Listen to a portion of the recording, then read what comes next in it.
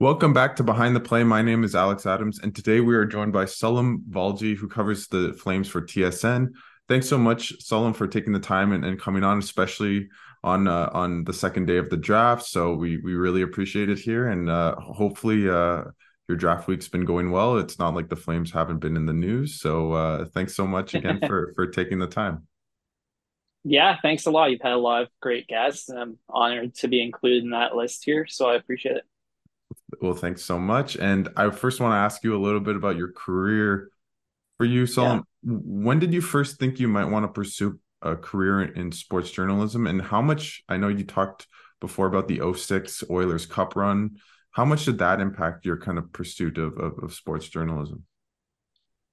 So I grew up in Edmonton, and I think I knew when I was a kid that I really wanted to be a journalist. I always thought I would be a newspaper writer. That was sort of my initial thought as a kid. And in Edmonton, we have a few really great ones like Jim Matheson Mhm. and Terry Jones and Rob Tychkowski, whose work I read and consumed religiously. And then as I got older, your reality sets in a little bit, and you're kind of wondering how to pursue that. And being in a family where there are a lot of doctors, I don't think they were too enthusiastic about my career plans. And initially, so when I was 18, I really wanted to do sports journalism, but you're also very, very realistic and maybe too maybe a little bit pessimistic. So I was going to become a high school teacher. I was studying to at MacEwan College, University in Edmonton, to teach high school social studies, and I was sort of freelancing on the side for the hockey writers and a couple of other places, and I sort of did both at the same time, and then I was there's like a World Junior camp in Edmonton in 2011, and I met Mike Babcock there, and Wow. he basically gave me a pep talk. If Wow. you want to pursue this as a career, you should do it, right? Like, and he actually gave me a really good roadmap. And this is in 2011. I actually a few weeks prior, I'd actually paid my own way to the NHL draft and Wow. wanted to see how that worked. It was in Minnesota. It was the draft that Nugent Hopkins got chosen first overall. It was incredible to network and everything. I don't think it was my first time I'd ever flown internationally on my own, so that was really neat. So that draft experience, and I was 18. I might have been 18 at the time. So Wow. that draft experience, plus a couple of months later meeting Mike Babcock and him being really gracious and generous with his time, that really kind of set forth the path of mine that I probably should pursue this because I'm passionate about it, and I will probably regret not giving it an honest shot. And you know what? The '06 run was really cool just because you saw like Pisani's goal for me is the Yeah. highlight of that, shorthanded in overtime, and Bob Cole with the call there. But that was a really kind of interesting moment and one I'll never forget. And it kind of showed how sports can bring a lot of different people together. But and the new coach of the Columbus Blue Jackets, I know he's polarizing, and I understand that. But for me, I probably wouldn't be here today with you, Alex, if not for him taking the time and talking to me as a kid back in 2011. So that plus the draft kind of set me on my way. And then um, I continued. I was like already enrolled for the next year at MacEwan studying education, so I did that, and then um, for a couple of different reasons, I was like, I have to get out of Alberta, and the following summer, I did a 3 month exchange in Quebec and lived in Montreal, which was incredible. And I'd always wanted to live abroad, so I ended up teaching English and having a journalism internship in Paris for a few months, which was pretty interesting and memorable. And at the time, I didn't have a degree, so I applied to Concordia University in Montreal and got in. And in 2014, I started there, and that's a phenomenal place to study and be a young journalist. And graduated in 2017, and that was where my career started. So I kind of pestered TSN into giving me like a freelance stats role right out of school, and that was a lot of fun. And I contributed to the New York Times and ESPN and Montreal Gazette. I lived that kind of contract freelance life and worked in PR a lot of the time to pay the bills. And then when this job came up in 2020, TSN reached out and basically asked me if I wanted to be interviewed for it. And I was initially shocked that they thought of me, but after that wore off, I interviewed, and here we are 3 years later. So I want to go just back a little bit to Mike Babcock because I think that's so fascinating. How did you meet him? And maybe you said a roadmap of kind of to for your career. Maybe explain what he told you. Yeah, so Alex, I met him at there's a World Junior Development Camp in Edmonton. It was on my birthday too, actually. I think that Oh was my wow. 19th birthday. So it was memorable for a few different reasons. And so it would have been at like the old Rexall place, and I just like went up to him. I think he was coaching Detroit at the time, and just said a quick hello, and we ended up talking for like 20 minutes. And Wow. he said, if this is something you really want to do, then you should maybe not study education. Like you should devote yourself to this, and you're young, and you should kind of this is your dream, so go for it. And the practical stuff he told me was just to get a way in any way possible. And so for me, that he said, like, even if it's being the school mascot at your university, like get a foot in the door, try to be a broadcaster at McEwen, make sure that you're just getting a foot in the door, like get any way in, and then sort of work your way up. And it'll take time, but just get any way in, whether it's not something you maybe see yourself doing. Just make sure that you kind of you're in the arena, or you reach out to your school and ask if you can help out in any way. And I did that, and McEwen really was a great place to work for a couple of years. I got to broadcast, and I got to be a mascot and PA announcer. I had two really great bosses there. But yeah, it was Mike Babcock, and he kind of ignited something between my ears, and I'll always be grateful to him for that. That's incredible. What a cool story. And with that, you mentioned just writing your wrote for the New York Times, obviously now at TSN, but I want to ask you a little bit about your writing process. Like how do you approach it? I know you've talked about how kind of meticulous you are, but just maybe give us a little bit of an insight on how you write in general. That's a good question. I think before, like, it was a lot more instinctual, where it just kind of flowed out, and then you just kind of write, and then do your grammar checks and everything at the end.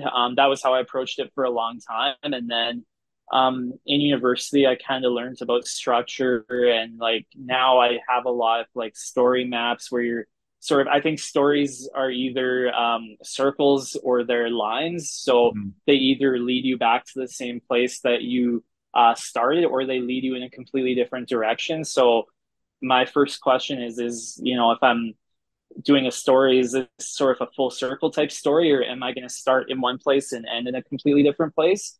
And then it's taking 10-15 minutes and trying to figure out what's the most important things, what do I really think people should know, which would then go at the top. And then I have like arrows that I use on like a sheet of paper, like this is where I want it to go, this. It's like a bit of a puzzle. And then you get to writing, and by that point you've done your interviews, and you've gotten all the facts that you need. So that would be how I do it now. Like I'm going to be writing today about the draft, and that's Yeah. how I'm going to do it. Like I'll do all the avail of interviews with the prospects and the GM, and then kind of figure out if we're starting about the Flames first round pick, are we going to end with talking about that first round pick, or are we going to start with, hey, they had Hanifin and Lindholm that they might or might not have dealt today? Like you're figuring out what fans like you are really wanting to understand, and then you put that at the very top, and then you kind of go down. Okay, what's the beef? What's kind of the stuff that you want to add context to? And then something I'm trying to be a lot more careful of now is just Okay. making like the framing of stuff. Like I have my opinions about how the Flames do business or other teams, but I get to say those opinions on occasion. But for these types of stories, it really is kind of what the most important details are. This is a very newsy day. It's about a potential franchise altering weekend for the Flames that so far as they've dealt only one player. So you're trying to make sure that you're being fair, you're being you can inject your opinion and analysis, but doing so in sort of a respectful manner. And I grew up wanting to be a newspaper writer, so I love like adjectives and adverbs Yeah. and dressing it up. And I mean that Hmm. that doesn't work all the time for Yeah. TSN for obvious reasons, right? Like the way people consume content is different. So sometimes I try to get fancy with the writing, but for the most part, it's a little more tame than before. Whereas with the New York Times, they had a lot more kind of room for that because they are written first publication. But yeah, man, you figure out what the top things that you want readers to understand are. You put those at the very top of your story, and then it's about those story maps and figuring out if it's a circle or a line, and then you know what, just the grammar checks are super important. And TSN's got editors and whatnot, but you try and make their job Yeah. as pain free as possible, and then it comes out usually a few minutes later. So Awesome. And with that, I know you go on TV as well. These days I always see you with Jay Onright, and obviously your hits post game for Flames and the Stampeders. But I know, what was the transition like for you going from being primarily print and written to being on TV? I think I saw somewhere that you did vocal and tongue exercises for TV. Just maybe tell us a little bit about that transition for you. yeah, I mean it's tricky, right? Like it's not sort of a light switch and oh you're made for TV. Like it's always going to be something that you have to work at. I think it's like a muscle where you always have to be exercising it. And um it's different for sure. Like live TV is obviously, you're doing your job in front of 100, 200 plus thousand people in the Yeah. moment, and that can be intimidating. And I think it was for me. So I got this job in November 2020. So back then, and for probably my first year, I was really focused on memorizing my scripts and probably doing so to a really unhealthy degree where you have your scripts that you're going to say on TV. And I was memorizing even my inflection points, like what words I Wow. would emphasize and when. And I think the drawback to that is to viewers like you, Alex, that maybe just doesn't look natural. I think at times I looked a little bit stiff, and you're like, instead of telling a story, you're trying to mine your brain for, what word do I have to emphasize? And it just, it wasn't, it was like not a great approach. Yeah. There was a lot of hard work there, but it just for TV, I mean, I think people just want to trust what you're saying. They maybe want to be entertained a little bit. They want to feel comfortable. It's all, maybe not like telling a story at a bar, but it's kind of in that ballpark, I think. So that Hmm. was my initial approach. And then now it's a lot more kind of,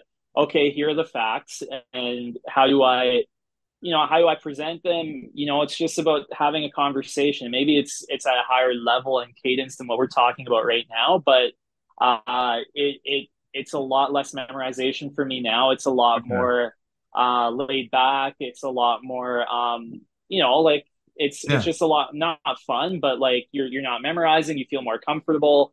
At this point, you feel like you've got a PhD level education on the Flames Yeah. and the organization. So it's not like you're trying to talk about something you don't know about. So it took time to get there, and I think for me it always will be something I work on consciously, like the tongue exercises and enunciating and making sure your words are coming out crisp and clean. But ultimately, I think it's about being natural, being yourself, being unapologetically yourself, as like Matthew Shinetti tells me Yeah. often. And at times, Love I think Matthew. before when I started my career, it was here at TSN, it was a lot more either trying to be the ultimate, most perfect version of myself and no ums or ahs or anything like that, or I was trying to be someone else because we all have that version of what a broadcaster should look and sound like. I think that's a little bit antiquated. So I think now I'm in a lot better sort of a process phase than I was when I got here, but it's always going to be something you have to work on, right? So it's fun, but it's definitely it takes work, it takes practice, and it takes honestly looking at yourself or having colleagues honestly assess you and be like, yeah, but it's been good so far, and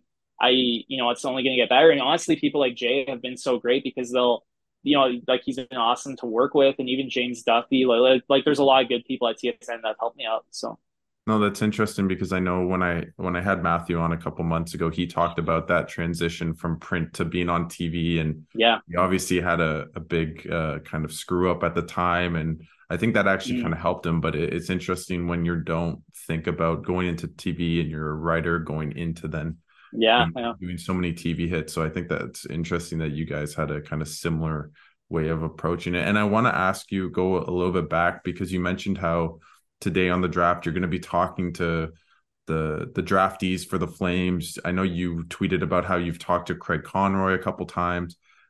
For you, how do you develop those relationships with players and the organization but also adhere to somewhat of a journalistic standard and kind of not falling into that access journalism to be Mm-hmm. fair and to kind of give a fair assessment of what's going on and the players themselves. It's a tricky line, right? Alex, especially coming off a season where nothing really went the Flames' way. The players were unhappy, the coach was unhappy, the manager left. Like, there's a lot, right? So there's a good test there. I think you have to really be like yeah, like TSN has analysts like Craig Button and Jamie McLennan and Frankie Corrado for a reason, because those guys have been in the game a really long time, and those guys are sort of they can give their opinions in a way that is really different. So you sort of leave that to them. Like, I know I was on Sports Center yesterday, the day before, about the Toffoli trade. I was a Yeah. little bit surprised that the producers called me up about that, but they're like, "Hey, you sound passionate, so you Yeah. want to come on?" But Yeah. I think like you have to tweet, or you have to do it in sort of a diplomatic way. Like, I used to be, when I was in my earlier 20s, like a lot more combative and a lot more hot headed. So, I mean, I'm very thankful I didn't get my job here back then, but it's about being fair and being, um, really fact driven with your analysis and your opinions. And I think for like the players read everything, they understand everything that's being said about you. I've had guys playfully chirp me about questions I asked Daryl during pressers. Like, so I think in this case it's about kind of making sure your opinions are backed up by solid facts that are not cherry picked. Like, they're just, here's what I think and here's why I think it. And then it's about showing up the next day. Like, if you write something or tweet something critical, it's about having a face-to-face conversation with those people and making sure that if they have something they want to air or get off their chest, that they can do so. And I've had conversations like that, and they've all been really respectful, and it's sort of no hard feelings type of thing. Hmm. And I think the Flames do a good job of recognizing that media plays a big role in how their team is perceived, and how they, potential, more publicity for the organization means more ticket sales, more revenue. And you'd be surprised how a lot of teams just don't see it that way. So the Flames are a good organization in that regard. So yeah, you combine all of that, making sure that you're showing up to the rink if you've written or said something that maybe someone doesn't like, and then just maintaining sort of an open and honest conversation about, hey, if I were to call up the GM and say, off the record, like, can you tell me XYZ, and respecting that confidentiality. Yeah. If I have a scoop or something that could be controversial, just making sure I'm pursuing it with my editors at TSN. I've got a good team behind me, and making sure that we're going about it the responsible way. But yeah, I think we all kind of know that we need one another in this field, and the Flames are generally a pretty good organization to deal with. It's just making sure that you're doing your job respectfully and not getting too emotional when you are giving your opinion, and showing up the next day, and making sure that you're respecting confidentiality and things like that, or off the record conversations. And before we go to the Flames themselves, like I want to ask you a little bit about being someone of obviously of color in a game of hockey that Mm-hmm. there isn't a lot of diversity, although it is growing, of course, especially in the Calgary market as well with Julian McKenzie and others. But and I also know you broke the story of the creation of the Hockey Diversity Alliance. So maybe just talk about where you maybe see diversity in hockey media and hockey itself, and what kind of where you see it at the current state, and maybe what optimism or pessimism you have going forward. Yeah, I mean, Julian, it's been awesome to have him here. I went to school with him, and he's one of my best friends. So it's been great to have him. In terms of diversity, I think it's getting better. I think you see people, not necessarily accredited journalists, but really important people in the hockey media ecosystem, like Avery Lewis McDougall, or Tic Tac Yeah. Omar, or like Samantha, who hosts the broadcast, I think, or there's a many other names I could say, like Chanel from Seattle, like the Seattle Kraken, or she wants to work for the Seattle Kraken. Like, there are a lot of important voices in this sport that maybe aren't voting for the NHL awards or on TV, but are hugely critical in this landscape. And I think that's growing. Like, even here in Calgary, like one of the I think Karim Kurji is his name. I forget the website off the top of my head, but he's done really good work, and he and I have DM'd. I think it's getting better. I think hockey needs that. I think the sport still has perceptions about who can play or who's welcome or Yeah. things like that. I think there's room to grow, but I'm generally pretty optimistic. I think even journalists are asking harder hitting questions about those challenges and issues than maybe they were a handful of years ago, which is good. I think the league is being held to account a lot more, but there's still room to grow. And I think the area for room to grow, Alex, is like the socioeconomic element. Like Yeah. it's tough to get these jobs. I worked full time in PR to fund my journalism habit.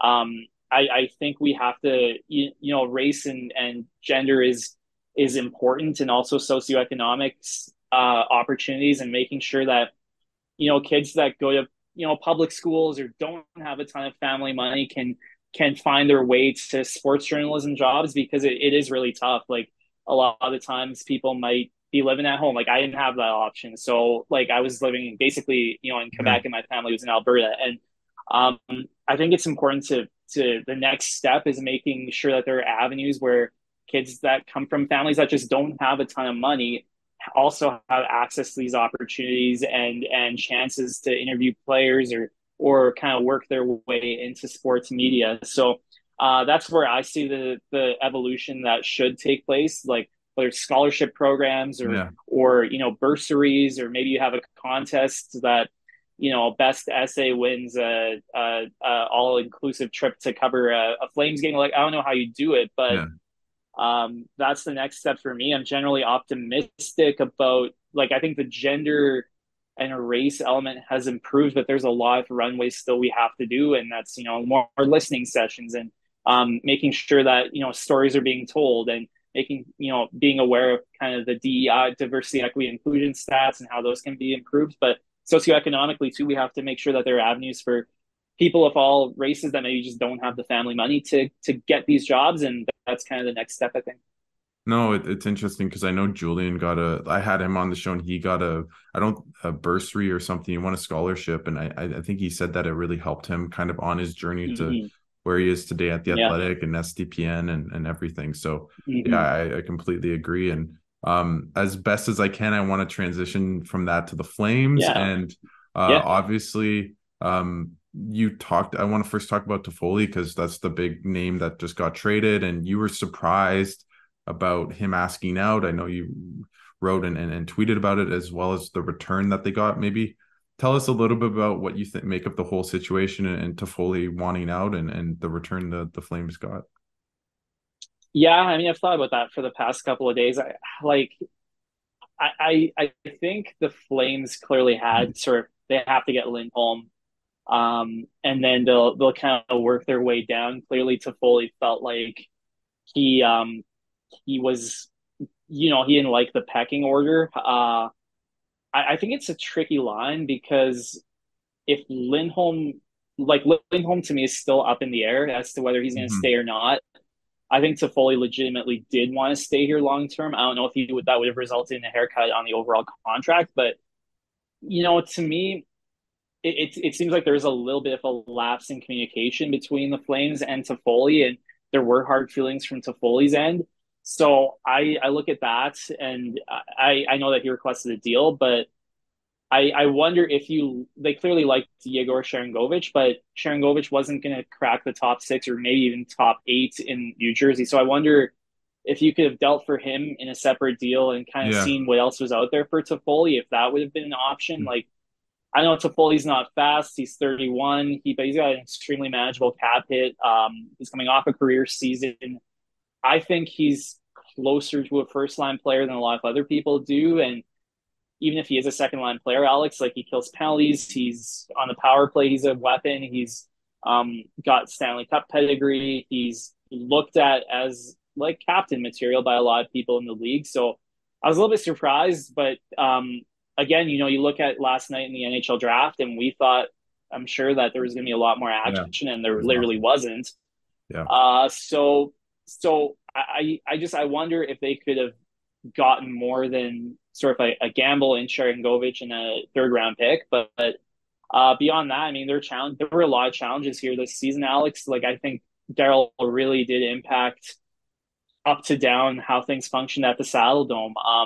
He was sort of a micromanager here. I think he really had a lot bigger an impact than a lot of people realize. And they've turned over a fresh leaf. I think they have to figure out some dressing room chemistry and how they get that back on track. But it's you could write a book about what's gone on here recently, and I think now the question is Lindholm, and do you pay him upwards of 70 million? Like how does that work? He's your number one center that you've coveted for a long time, but there's so many moving balls, and it's going to be it's still unclear to me whether they're going to be at the same level next season or whether they're going to take a step back. I think if they deal Hanifin, that would probably tell us more than anything. But Okay. Craig Conroy's in a tough spot too, where he's inherited a really there are probably few more challenging Yeah. situations for a first time GM, right? So you feel for him too. So Yeah, and with Backlund reportedly, I don't know if he's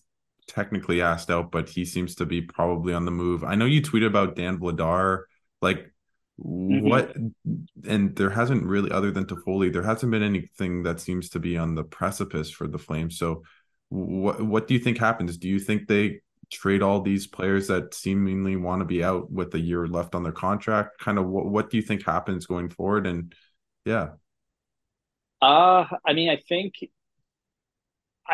they, in hindsight, I wonder if they think they should have given Lindholm a deadline. I wonder if that was something that maybe has prevented all of this from happening because yeah, he's been so on the fence. I know Hanifin really likes Calgary as a city. I think there was more animosity between Toffoli and the organization, but like I've talked to Hanifin a lot, and he's told me a lot that he really enjoys Calgary. It's just he kind of wants to be closer to home after his this deal expires. With Vladar, I mean I was thinking they would flip him today actually for a pick, but that hasn't happened as far as I know. I think there's a good chance that they go into training camp with these questions. I think there's a good chance that wow, Craig Conroy, because free agency tends to, there's already a lack of money in the system right now, and then free agency tends to mean that there's less cap space around the league. I kind of wonder if they go into training camp with Hanifin and Lindholm in the final years of their deal, and then they try and figure out sort of a timeline to move them during the season. Of course, the results might dictate a lot of that too. Vladar is obviously the easier deal to move. 2.2 million is a lot easier to shed than the other players, but these deals were tough to make. And I even said in like an Instagram story like a couple of weeks ago, like I figured they'd make one deal, but Craig Conroy is the first time GM. These are complicated deals to execute, and there's not a ton of money in the system. So to me, that you add all of that up, and I think there's a decent chance they go into training camp. And we have to ask the players about their futures, like we did with Gaudreau last season. But I think because free agency is coming up, and there's a chance with the lack of high quality players on the market that they get a deal done. But I think at the very least, at least one of Hanifin or Lindholm will come to training camp on that 1 year okay, left situation, and there's a decent chance that both of them are because who's making trades right now? I mean, we've clearly nobody, seen, yeah. yeah. So Yeah. With that, how much do you think of the players seemingly wanting to? I mean, they're not directly asking for trades in some cases, but basically saying like what Kachuk said is, "I'm gone in a year." How mhm. much of a windfall is all of this summer? Do you think from what happened last summer with Kachuk and Goudreau leaving the organization? Uh, I know last season's team was really, really tight, like extremely close off the ice. Um, excuse me, they spent a lot of time away from the rink with each other. This year's team was not. I I think for different reasons. Like you look at Backlund, Alex, and 34 wants to win a Stanley Cup. He's in a pretty different spot than Kachuk, who at one, like I think Kachuk told Spit and Chicklets that he wanted to sign a longer term deal, but Treliving basically told him about the bridge deal. That was the route they were going to take. I think a lot of these players like Calgary as a city, and I don't think they mind playing in the dome. I think the negativity around the organization and around the team this season, emanating from the head coach, was a huge challenge. Like a guy jokingly told me that this season took 5 decades off of his life. Holy, So holy, that wow. kind of tells you a little bit, right? Yeah. So I think the negativity like was a big factor. Backlund, I think, had a tough relationship with Daryl. I think other players were in a similar boat. If you look at I don't know if there's one reason, I guess is what I'm trying to say. I think each player has different kind of rationales for making their call. Toffoli clearly wanted to stay here, but he felt a little bit insulted by the pecking order. Hmm. Lindholm, I think, is at least open to the idea of sticking around Calgary. It's just, the contract, and is he open enough to maybe taking a haircut on that deal? We're not sure. I know Hanifin really liked Calgary, but he wanted to get closer to his family. Gaudreau, I think, really, really liked Calgary and would have been really content staying here. So there are different reasons, but I think they do have to do sort of a deep dive into what they can do better. And I'm talking about, the Saddle Dome is what it is, and you're not going to be there forever. But they do probably they should probably look into certain renovations or making things better for players that come there every day, and that involves spending money. But like Mackenzie Weegar said at the year-end presser, like he, like this maybe isn't quite the major league facility a lot of players are used Yeah. to. So even though you're only there for another handful of years potentially, like does With the the owner have to invest more in that facility? Do they have to include more player amenities and how they treat players and their families? Like do they have to do more team building retreats in Banff? Like I don't know, right? But yeah. I think that's where they kind of have to do an honest deep dive into how they can improve the culture and experience of being a Calgary Flame. But I think that there are enough kind of different nuances with each player wanting out that there's not one universal thing. And you got to remember too, Alex, like Jacob Markstrom, Chris Tanev, Blake Coleman, like Erica Branson. I think like those guys have generally did enjoy their time here with the organization. So it's not fully universal, but the organization does have to ask itself some questions, and do they have to invest more in the dome or kind of team building, culture building type stuff. What do you make of the new duo? You mentioned Conroy, sorry, of just the decisions he has to make this summer, but also they have a new coach, Ryan Huska. Like, what do you make of the new coach? What do you think he might bring? And maybe same with Conroy. We've seen a little bit of his work so far, but what do you make of those two at the helm compared to Brad Treliving and Daryl Sutter? I think it's a fresh start. Trilliving was great to deal with by and large. Even Sutter, I had good interactions with him off camera, but clearly it was like they had to get rid of him. I think given where the organization is, I understand fans maybe wanting an outside hire, but I think they did a good job in keeping two people that really are loyal to the organization in Conroy and Huska. I'm willing to bet that Huska, if he didn't get this job, would have been a really hot candidate next summer for the next coaching cycle. Um, with Conroy, I mean, I'm curious how he'll put his stamp on things differently than Triliving. The thing is, I think at times Calgary's ownership has been really tough to manage for Yeah, managers, and Conroy having played here and gone up through the management ranks here, I think it's important that the players had a really relatable voice to deal with him, and that he's a really extroverted and sort of bubbly and energetic guy, and I think that can really be a good asset for potential free agents or someone that is thinking of signing here. And I think Craig Conroy's paid his dues. He's literally traveled the world scouting for this yeah. organization, and I think he'll be a really, really good GM here. He's learning on the fly right now, type of thing. And with Huska, on the ice, I think he'll be a lot more offense focused. He's a really good tactician. I think players in the room really liked and respected him, and a lot of them were happy to see him get this job. And then as a communicator, I think Huska is really, fans are going to learn a lot more about the team. They're going to maybe it makes less sports center top 10 reels for us, which is Yeah. maybe a little downside, but like Huska's answers are honest and insightful. And he I think is someone that prefers to pump up his players as opposed to tear them down. And I think tactically they're going to look really different next season, and in press conferences and how fans learn about the team, it'll be really, really different as well. And I think both will be really big improvements. And I'd be remiss if I didn't ask a little bit about the draft and in terms of who they picked. Obviously, yesterday they picked Samuel Honsick of the Vancouver Giants. And today they picked Etienne Morin in the second round, as well as a bunch of other players. Maybe just talk about how you think the Flames did in the draft, and just maybe how you see those players maybe going forward, at least at the top of the draft. Yeah, for sure. I mean, Hanzig, I don't think we're going to see him, in a Flames uniform or anything anytime soon. But a big, powerful winger that's speedy, like that seems like it tracks well. And you're kind of projecting a couple of years down the line. Maybe he's paired with Peltier, or you've got a stable of some young, interesting forwards and Coronado and Zeri. So Hanzig could be interesting. The fact that he's got size too is really, really intriguing. And unfortunately, Vancouver. I don't think the Vancouver Giants come to Calgary this season, so it would have been great to see him in person. But thinking about it a couple of years down the line, I don't think it doesn't sound like he's got high end skill, but if he can be a middle six, potentially second line winger, that could bode really well. And I think they are missing sort of that elite skill in their pipeline, but you tend not to get that unless you're drafting really high or you get a good pro in the middle rounds. But the kid, and I forgot his name, but he led the BCHL rookies in goals, assists, and points. He's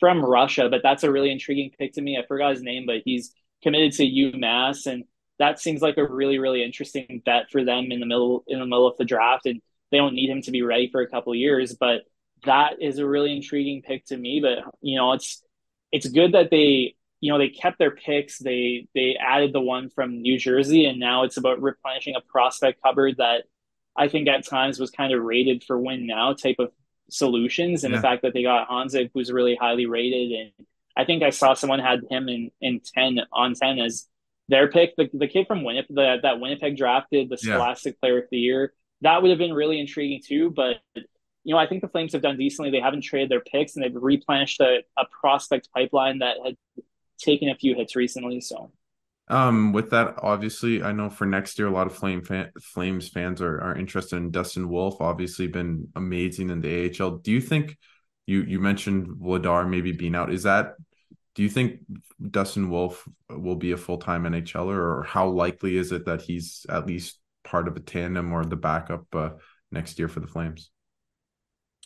I think it's more likely than not with the Wranglers over here. It does leave open the possibility they have him in the A and then they shuttle him back and forth between games. Like, I don't know if I think he's done so much at that level that you have to give him Yeah. that backup role. I think the Flames have taken some hits for how they've developed prospects in recent years, and we can point to the various sound clips from Sutter recently. But so you have to show your young players that if they perform in the American League, there's a route for them to get to the NHL. And what's the guy got left to prove down there? I don't know.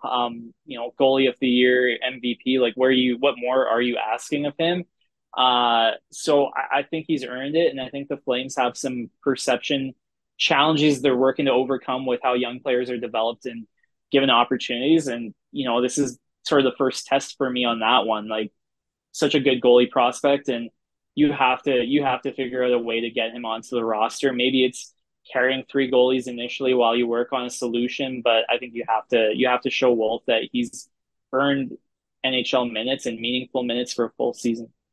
Before I let you go, just what do you think a good season would be for the Flames? Obviously, there's a lot going on, so we don't know the specifics. But what do you think if you're Craig Conroy and you can look back at like right now in 2024 at the end of the season, what would it be? Would it be squeaking into the playoffs? Would it be maybe being competitive? Like what would be a successful season for the Flames next year? I think it's getting back to the playoffs no matter how you do it. And I think right now that's a really big question because we don't know what the composition of the team looks like, but it's getting back in, whether it's 8 or 1, however it is, a wild card spot or leading the Pacific, it's getting back in. That would be a huge leap. And then beyond that, I think, Alex, it's making sure that Jonathan Huberdeau is the best version of himself, Hmm. for most of the season. It's making sure that Jacob Peltier develops and gets meaningful minutes. It's having a cohesive off ice vibe to the organization and to the team. It's making sure Nazem Kadri is a really, really impactful center that is fully competitive from game 1 to game 82. It's making sure that any free agents you do acquire, and I don't think they'll be that active on July the 1st, but making sure those free agents, you're integrating them well into the team and making that process as smooth as possible. It's frankly, it's engaging your fan base that's maybe fallen off a little bit. It's creating memorable moments at the Saddle Dome, and the off on ice success is one thing, and if they do make the playoffs, I'll be pleasantly surprised. And I think that really will constitute a solid season. And I know Flames fans are sick of that because that's kind of been their story for a long time. But beyond that, it's sort of making sure the off ice elements are working, team building, cohesive dressing room, and then with certain individual players, Jacob Pelletier, him having a solid campaign where he's being coached up, and Jonathan Huberdeau is really important to this group. So making sure that he is the best, most confident version of himself. And if you add all of that up, if you can get 80% of those goals, I would say that's a successful season. Well, thank you so much, Salim, for taking the time and coming on. I just want to give you the floor. Is there anything, obviously, with the draft today? So, what should people kind of look forward from you coming up at TSN? I mean, I've got an article I got to write today, and then just, I mean, maybe some more creative things I'm working on, and Stampeders stuff. Mm-hmm. And then just beyond that, I know lots of aspiring journalists watch this. I know you've seen some job cuts, but I think it's important to go for your dreams and don't get discouraged. And I think there's opportunities in this field. It may sound daunting and uphill, but there are ways to wiggle in and build a nice career. And make sure you take care of your mental health and well-being first and foremost. But I know it seems pessimistic or bleak at times, but life's short and dreams are important to chase. Just make sure you're taking care of your mental health and well-being first, and don't get too down by recent news, because we need great storytellers and great young people in our field. So. Well, I'll definitely take you up on that and do my best. And thanks so much for taking the time and doing this, especially as I said a couple times, just on such a busy day. So I really appreciate it. And I'll definitely be checking out all your stuff at TSN, and have a great draft day or rest of draft day, and a great summer. And July 1st is only a couple days away. So thanks so much for doing this. And yeah, thanks so much. Yeah, talk to you soon. Thanks a lot for having me.